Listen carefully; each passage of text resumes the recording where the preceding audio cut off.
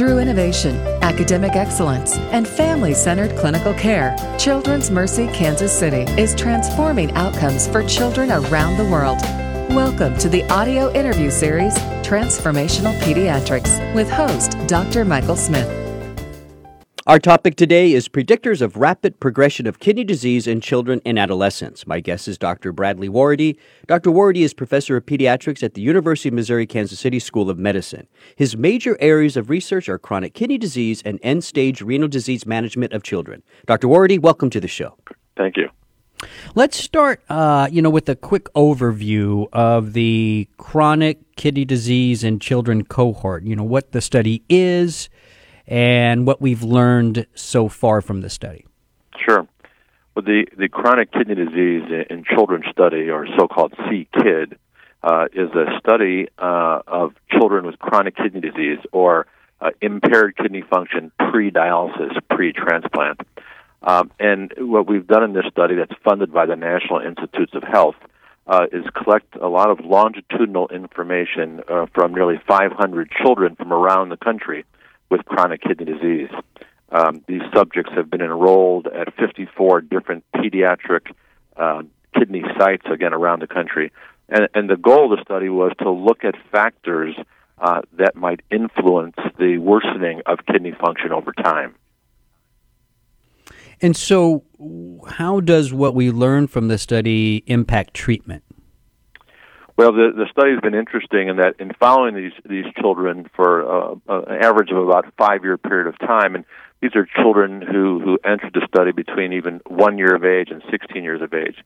We found that there are several factors that lead to worsening of the kidney function, and they include protein loss in the urine, high blood pressure, and anemia, or a low red blood cell count. So these are factors that seem to be associated with progression of the chronic kidney disease.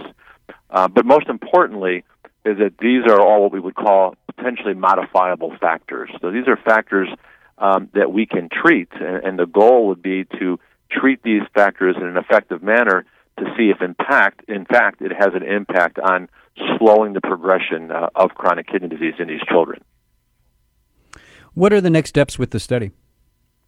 Well, in this study, I think, as we just suggested about treatment, that's really what our goal is. Our goal now is to work with the NIH to facilitate a better understanding of the impact of treatment. And so what we hope to do is to work with all the children in the study and all the centers that are participating in the study to aggressively manage their anemia, aggressively manage their high blood pressure, and to use medications to decrease protein loss through the kidney to see if, in fact, those interventions will slow the course of their kidney disease. And this would really be a sort of a proof of concept, a kind of approach, because we've identified the factors in terms of their association.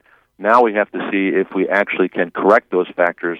Will it, in fact, lead to a slowing of progression or even a complete stoppage of progression of chronic kidney disease?